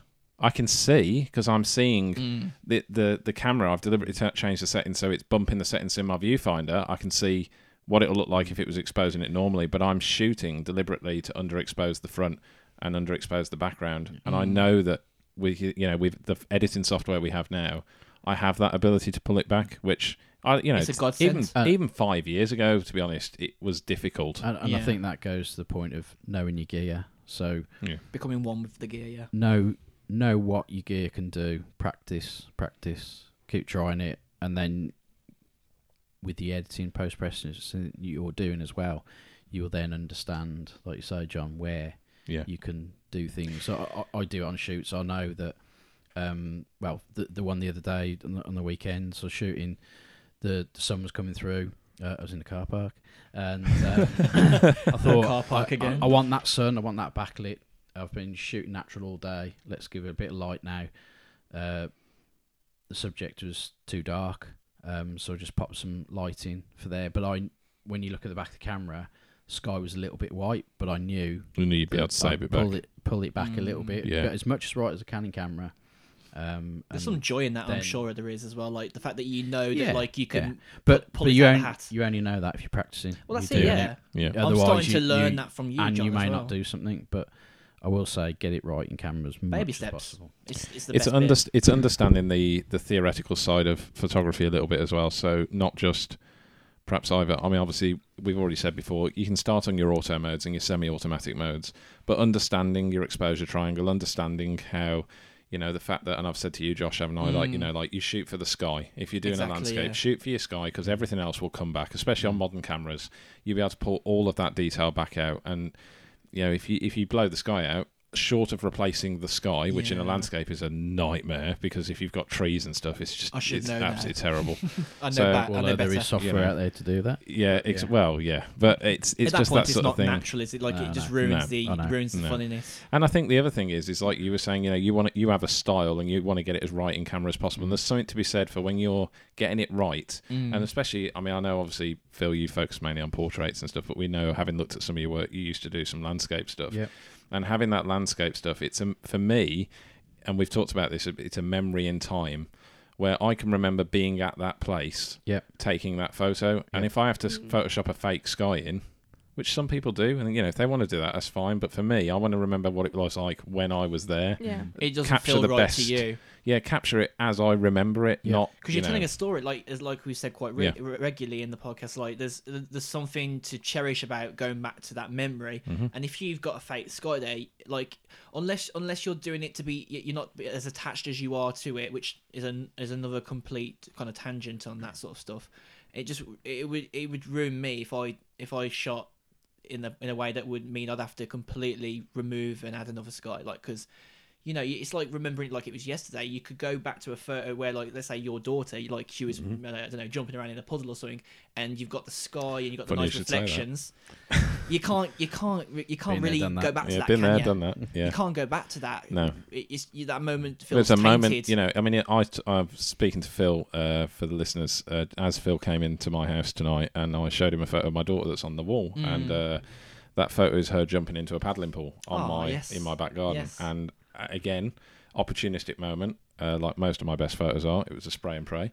And, You seem to do that quite a lot. 20 frames a second on the Sony and a 50mm 1.8 lens, or it might have been a 35 1.8. I can't remember. It's a crop sensor, and literally just had it on continuous autofocus. She jumped into the paddling pool. As she jumped in, the water is coming basically what looks like at the camera. It's quite far away, but it gives the impression. Yeah. Nice and blurred. She's sharp. And actually, looking at it, not my best image that I've ever taken, but captured a moment perfectly of the excitement of her jumping into the paddling pool, and that's what photography is about. Yeah, definitely capturing that moment. Totally agree. Some photographers will probably discredit certain photos, and some models will see something that the photographer hasn't seen, which is a beautiful thing. And it actually makes me cherish the fact that I do portrait photography. I mean, for those who say, "Oh, why don't you do landscape or this, that, and the other?" But there's something about portrait photography that just keeps bringing me back every moment that I think about doing more shoots. Is the next shoot and the next person I'm going to work with, whether it's the same person or another person, it's that connection, and they see something sometimes that I don't see, which is something you don't have as a landscape photographer unless you're with someone. Like, you can't have that secondary thought moments if you're not with someone. No, but then there are people that I know that go and shoot landscapes together collectively as two or three people, and then that does, that moment. The mountains, and particularly like Snowdonia and the Peak District and stuff like that, they can give you some amazing landscapes. So I think it leads on really nicely to one of my questions, actually, which is, obviously you've done landscapes and you've done architecture and stuff like that, but then you've moved into portraits. Yep. So specifically, what drew you into just shooting portraits now? It was finding a niche. Okay. Excuse me. Not being... You do a lot of research and you think, what should I do? Eye sharp and all that sort of stuff, and, get your skies right in landscapes. But then people talk about niche, and I think used to be a member of Photographic Society, and some of that I learnt was people came, did talks, and they had a specific style and a niche. The generalist people, you looked at the images, they're good images, but because you're a generalist, they're all just good images. And then when you see the specialist ones and they got their niche, they're amazing, and you just and sort of puts you on a path. I suppose, so absolutely. I'm almost saying the difference between a good photo and an outstanding photo. Yes, totally agree.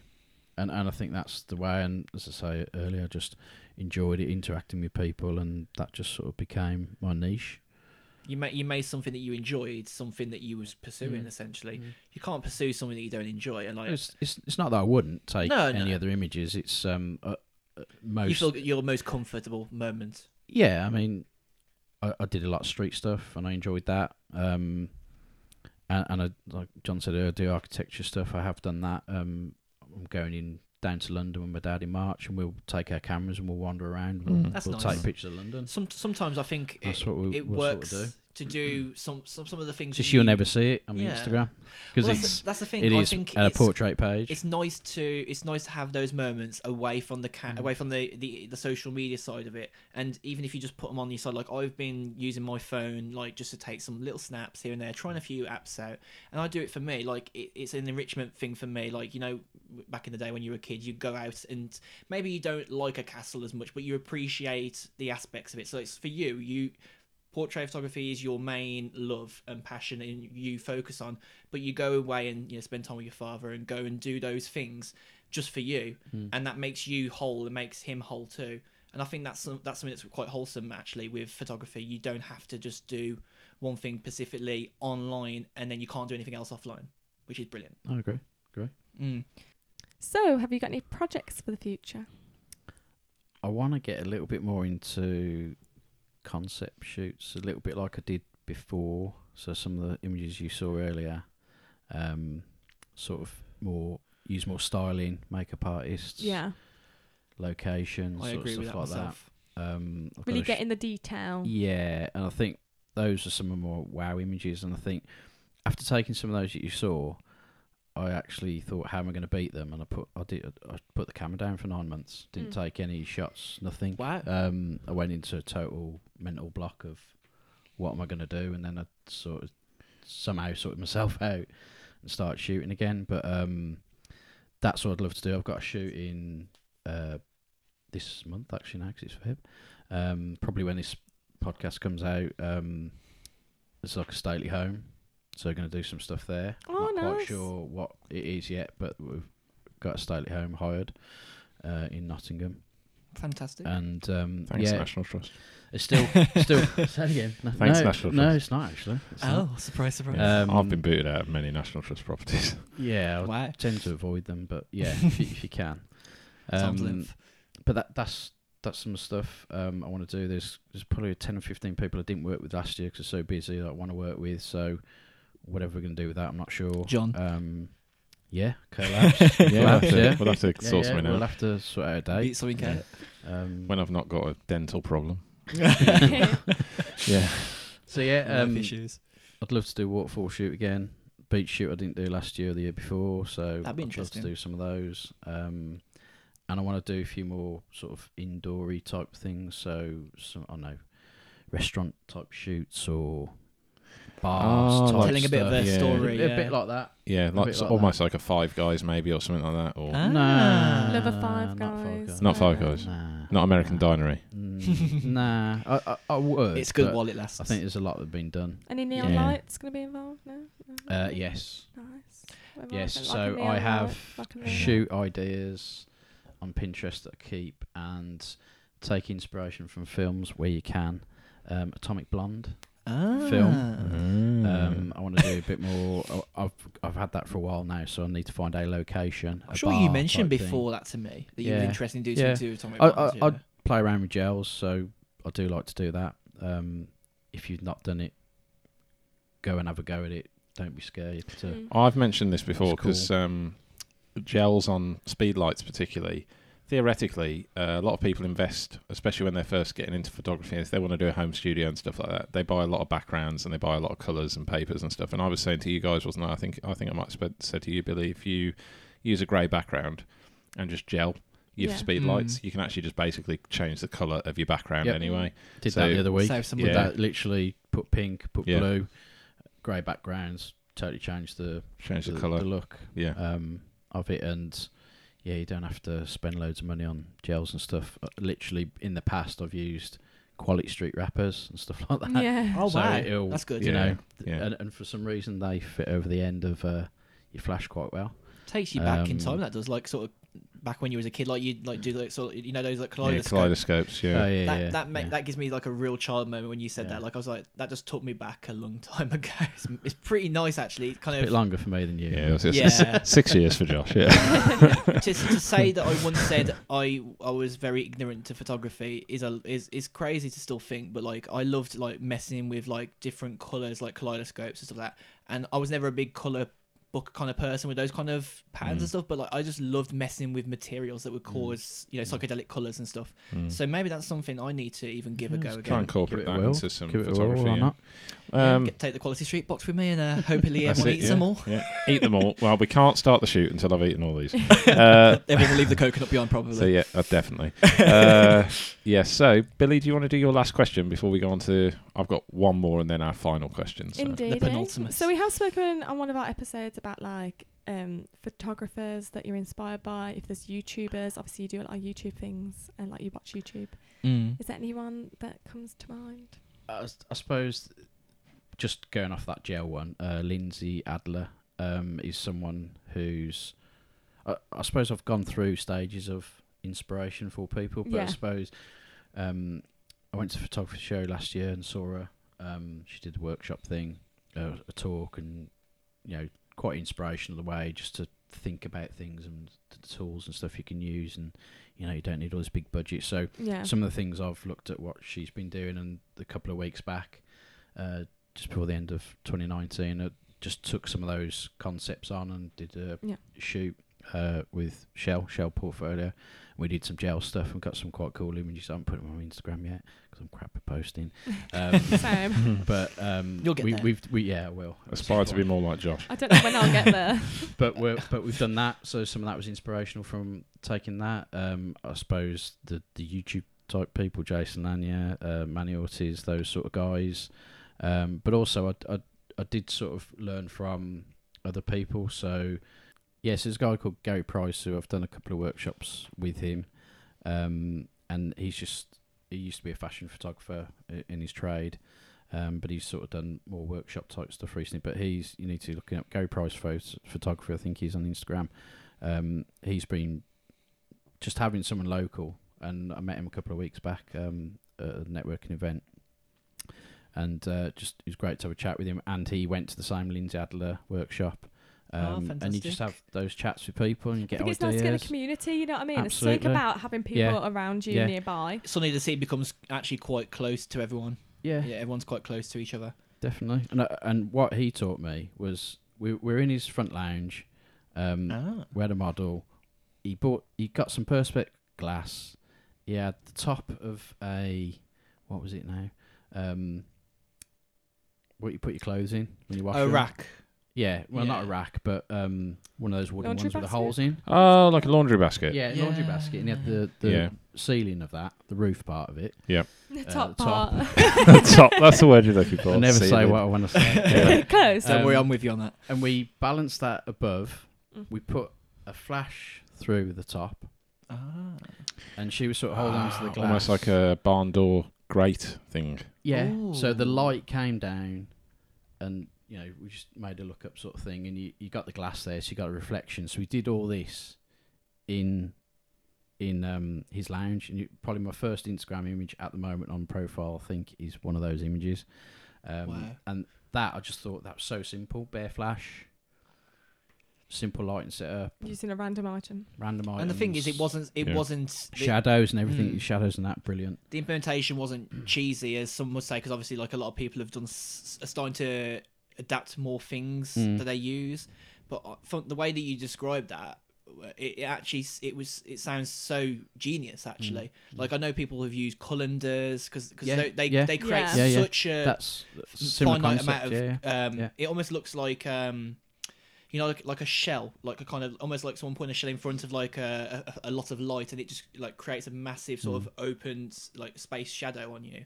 Like you don't even need to go to the beach for something like that. We've seen like those YouTube videos where they have like 100 tips on photography and stuff, and they show you like random items. Peter McKinnon kind of styles. Yeah. Oh, well, I did watch them on you Facebook. Need to watch those random YouTube videos where it teaches you how to just look at a location and make something from it. And some of those I've looked at, looking at a like small space. Like the stores in, or there's that superstore in America. I've looked at one, Peter McKinnon recently, if you've watched it, did one about product photography, epic product photography, which is obviously something that's from your niche is a way off, but you can it's learn like from it still, it's like, you're going to a dollar store or Poundland if you're in the UK, and he'll buy like a colander, a baking tray, all this sort of stuff to make it look Star Wars, like a thermos flask, all those sorts of things.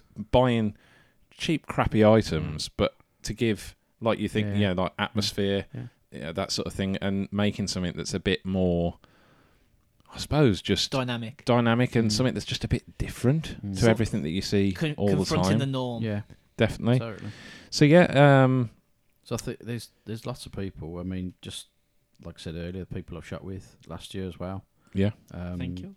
All been helped with that inspiration. I think some of you got to go back at some of the older photographers, and there's one who I watched again the other day, Bill Cunningham. He's a fashion photographer, sadly passed away now. I think I've heard but the he guy, worked for the New York Times. Yes. And literally, he almost made fashion in New York because he would take pictures of people walking in the street, and he would see someone in a leopard print dress, and then he'd start a theme. So then he'd see someone else in a leopard print jacket or shirt, and he'd just and put then them all he'd together. take them, and then later on he would get them together, and his editor would put them all together, and that's how it happened. And then 6 months down the line, everyone was wearing Leopard print dresses or tops. Oh, or so he whatever. created a theme. almost. A But niche at the the fashion time. was already there, Mm. but he then He put it perpetuated together I don't know if that's the right then word. showed it to people. Yeah. Figured out that you could collate it into one Collate, viewable yeah. But if format. you're, if you're interested in photography and stuff like that, which you should be, listening to this. But Fingers crossed. it's Bill Cunningham, New York. It's his the film that he brought out. Let's hope that they're interested. Was they're an hour and a half into? That's an hour and a half of your life. You never get getting back. Yeah. It's So, just that, and That's brilliant. So lots of people. I've got two final questions. So Okay. we're gonna start with the last but one. So obviously we talked earlier, and you said sort of semi-pro, thinking about sort of more than a hobby, Yeah. but not quite making a living full time from it. Yeah. So is there any aspiration, do you think, to maybe one day quit the job that you've got now, or maybe just do photography? If not, why not? If you do, why? That sort of thing. All those things. There is an aspiration there for that. I suppose at the moment it's probably a backup plan. Okay. But I do have quite a good job and I enjoy it, so I'm quite fortunate there. If I could replace my current earnings, etc., benefits, all that sort of stuff, and still have my holidays, then I probably would. But I think I'm a realist. I know that if I did it as a business or was freelance, let's say, I think you have to be freelance. That for me, I may only get 2 weeks a year holiday type thing, because you got to put that effort. You're running a business then. The magic starts to die a bit for you. And all those guys and gals out there do it fantastic, just give them that push and self-motivation, stuff like that. I'm quite self-motivated, but it's that extra, giving it that extra to keep that business. You've got to believe in yourself if you're going to do it. Oh, yeah. Of course, and that's another thing is that, I always look at my work and think, am I good enough? Am I good enough? And that's the question on the tongue. Probably my worst critique, apart from my wife. I think keeping you grounded. That's the word we'd say. Yes. Keeping you grounded. grounded. Keeping me grounded, absolutely. So Sue and I, that's my wife, we love our holidays, so I think I'd have to give up on that, and I'm not sure. Yeah, wouldn't go down well. You'd have to, I guess, you'd have to get to the point where it felt like it was similar enough where you could just go, I can drop this for 6 months and then come back after 6 months, and if nothing changes and it stays constant, then you'll go back to the way it was before without ruining it to you. Because it's the same thing with me. It's like the amount of times I go and shoot in London, and it's like, why don't you live in London? For the simple reason, I don't like London life. I don't want to be on the tube every day. It's nice for a day visit. It's a nice bubble escape. Yeah. Like I'll go to it and I'll go back to the city that I'm born and bred in, and I would like to stay in.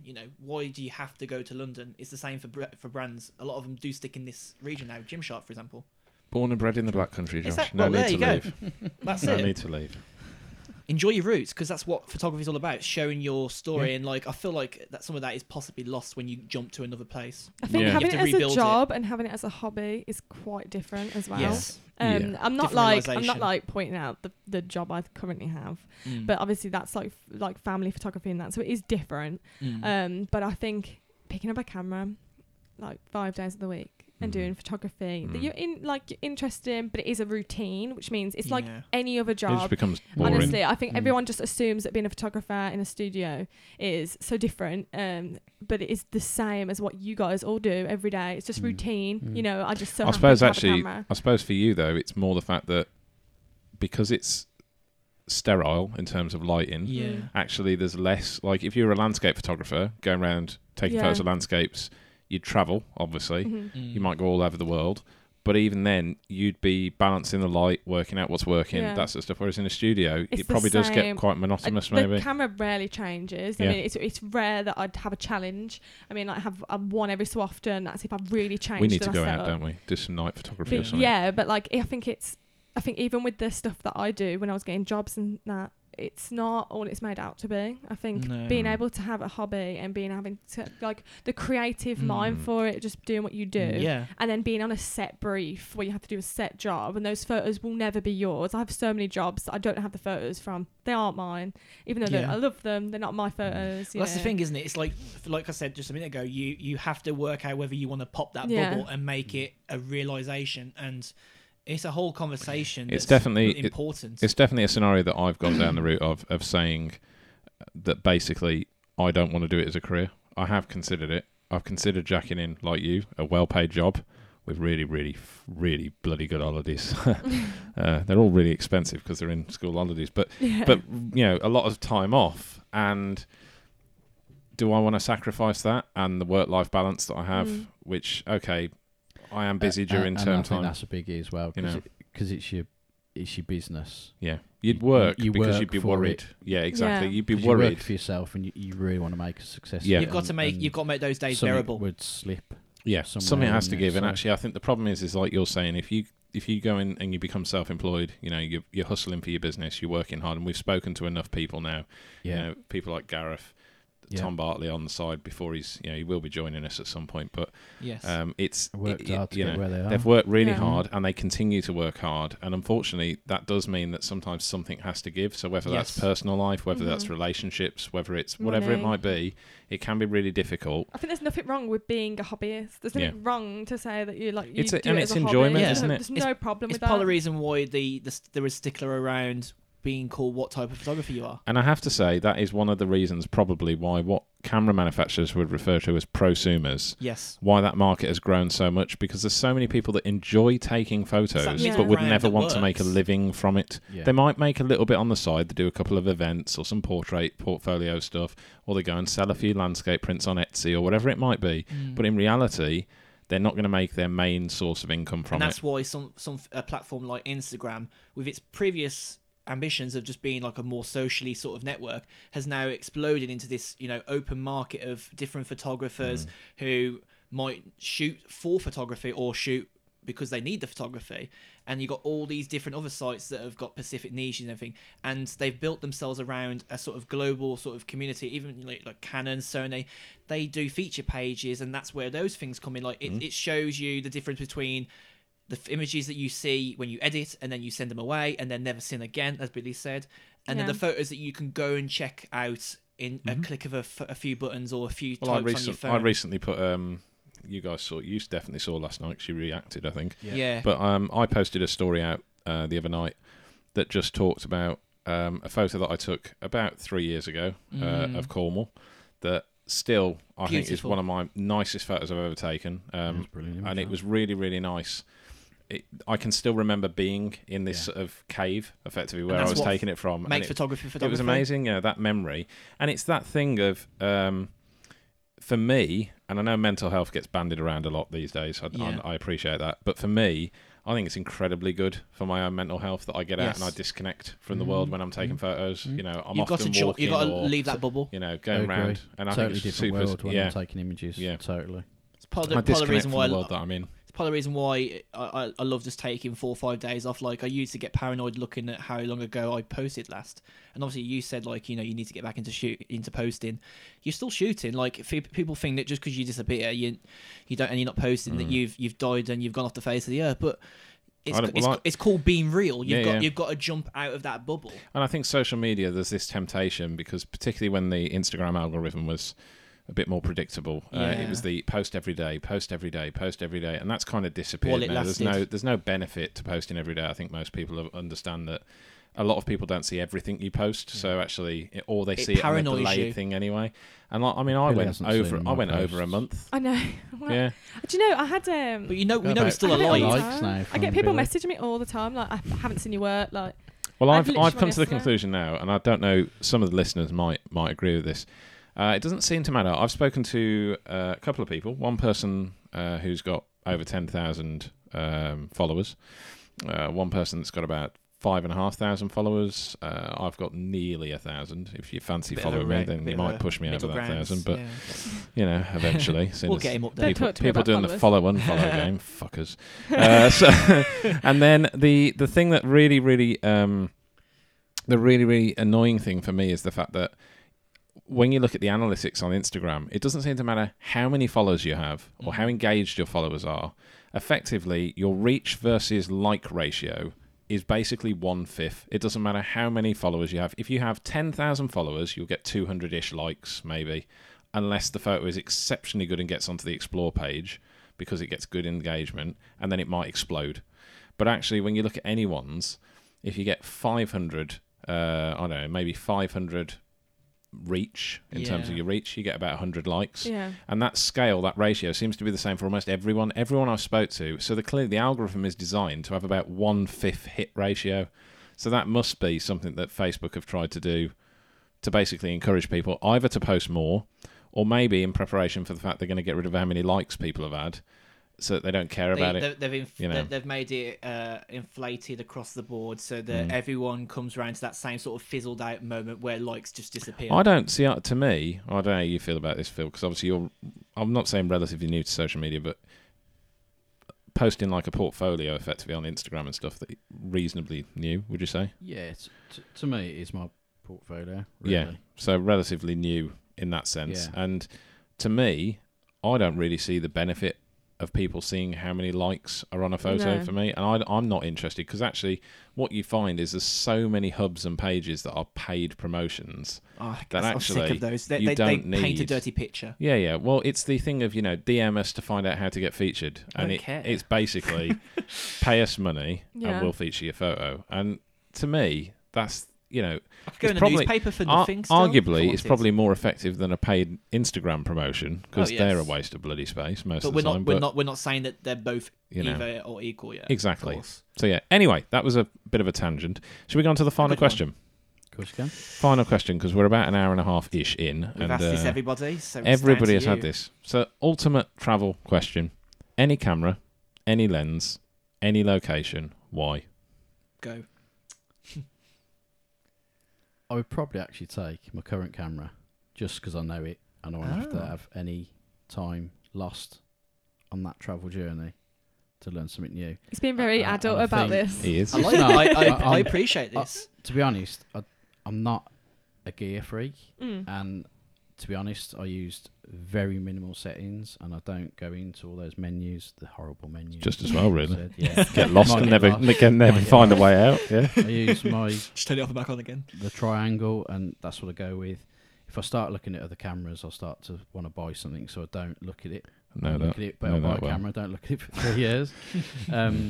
Lenses might be a bit different, but On the last leg, and then you look. but I think for me it would have to be. Most people know me and know I love travelling. I'd probably have to go. I wasn't going to say China then. Something like Japan or something like that, and Japan's do- high up on my list. Do a landscape side of things. So it Mm. probably wouldn't be portraits, to be fair. Fair play. On the paddy fields, the rice fields, Yeah. or the mountains in the background, Fuji, that yeah. backdrop, that'd be cool. Mm. Could be a Fuji lens, Yeah. though. Sorry, camera. Could be a Fuji camera. Japan just has Yeah. such a beautiful landscape. Different. And then I think you could go to Tokyo then and do all the Neon the lights and building stuff. like Yeah. that. And I'd love to do Nat Geo. I think National Geographic. If I could be a photographer, that'd be amazing. But do That's a dream. Yeah. underwater. Oh, That's cool. To me, that would be the pinnacle Yeah. of. So whatever underwater cameras are out there, well, you just use a housing, can't you? well, yeah, Get your housing for your current one, so you don't have to learn a new one. learn how to dive. Then that's a small problem. Bit right. Get Small used to the problem, cold yeah. every Small problem, so can't often, dive. cold Little warm. bit of a stumbling block if you can't scuba. So. But Yeah. I think that I love the underwater for some reason. But Mm. I'd love to do that. And yeah, it probably wouldn't be portraits other than of animals. So that is interesting actually. So that's And That's it. bears. I love bears. you love bears. So like, well, maybe even possibly like Alaska or something like that. Oh. Yeah, well, I've been to The Canada. snow. Two and sides of the I'd different countries. Love to move there and get a log cabin and adopt a bear. Ooh. Fair enough. That could be That's my such a own cute little market. Just Wow. imagine, Cute little just dream. imagine how nice your landscapes would be with a snow-covered cabin. Yeah. Yeah. So there's And And then a you bear. just- yeah. Just Your pet bear. you just enjoy the landscape for Although what snow's it hard is. to take pictures of. Yeah. To get it right, but yeah, It's the exposure. I'd- Right? I'd Just learn. blows I'd everything out. learn. You learn. I'd Get keep YouTube right. in a cabin. absolutely. It's all right. Yeah, as long as as long as I have broadband, As long as you got broadband, you're all Just good. fibre up to the cabin. Yeah. So absolutely. So, but yeah. So actually, that kind of brings us to the end of today's Nicely episode with rounded. Phil. Yeah. So, Thank Phil, you. just remind people where they can find you on social media. Yeah, so I'm Phil Layton on social media, mainly Instagram and Twitter. To be honest, is Phil D Layton. That's where you can find me. Go check me out. Give me a few likes. Mm. DM me. Give him a shout. follow. DM me. Yeah, if you want to shoot with him, models, definitely recommend it. Yes. And definitely. yeah, so thank you very much for coming on. I think we can all agree we've Thank had a you really for- good chat. Mhm. Having me. Thank It's you. been very I'm wholesome, appreciative. as I like to keep saying. Wholesome. That was a good Wholesome nice podcast. Hi. It always reminds me of food, Mm. especially bread. So Yeah. those monster munch That's stuff. what we Yeah, I all- was going to say, it definitely isn't anything to do with like many packets of I've Monster got Munch we've leftover consumed. lasagna. I'm very excited for. Digestive, Yeah, whatever they are. this podcast is fueled by Monster Munch lemon cake. and Oh, lemon and cake iced tea. and iced tea because Josh likes iced With tea, no ice in it. But but yeah. with no ice. But yeah, You No won't ice. get it unless you're here. yeah. It's Anyway, like me. until next time, thank you very much for listening. I've been John Willis at JRE Willis. Josh Deakin at Mr. Josh Deakin. Billy at BFH UK. Thank you very much for listening. Thank you again, Phil. Cheers. Bye-bye. Bye bye.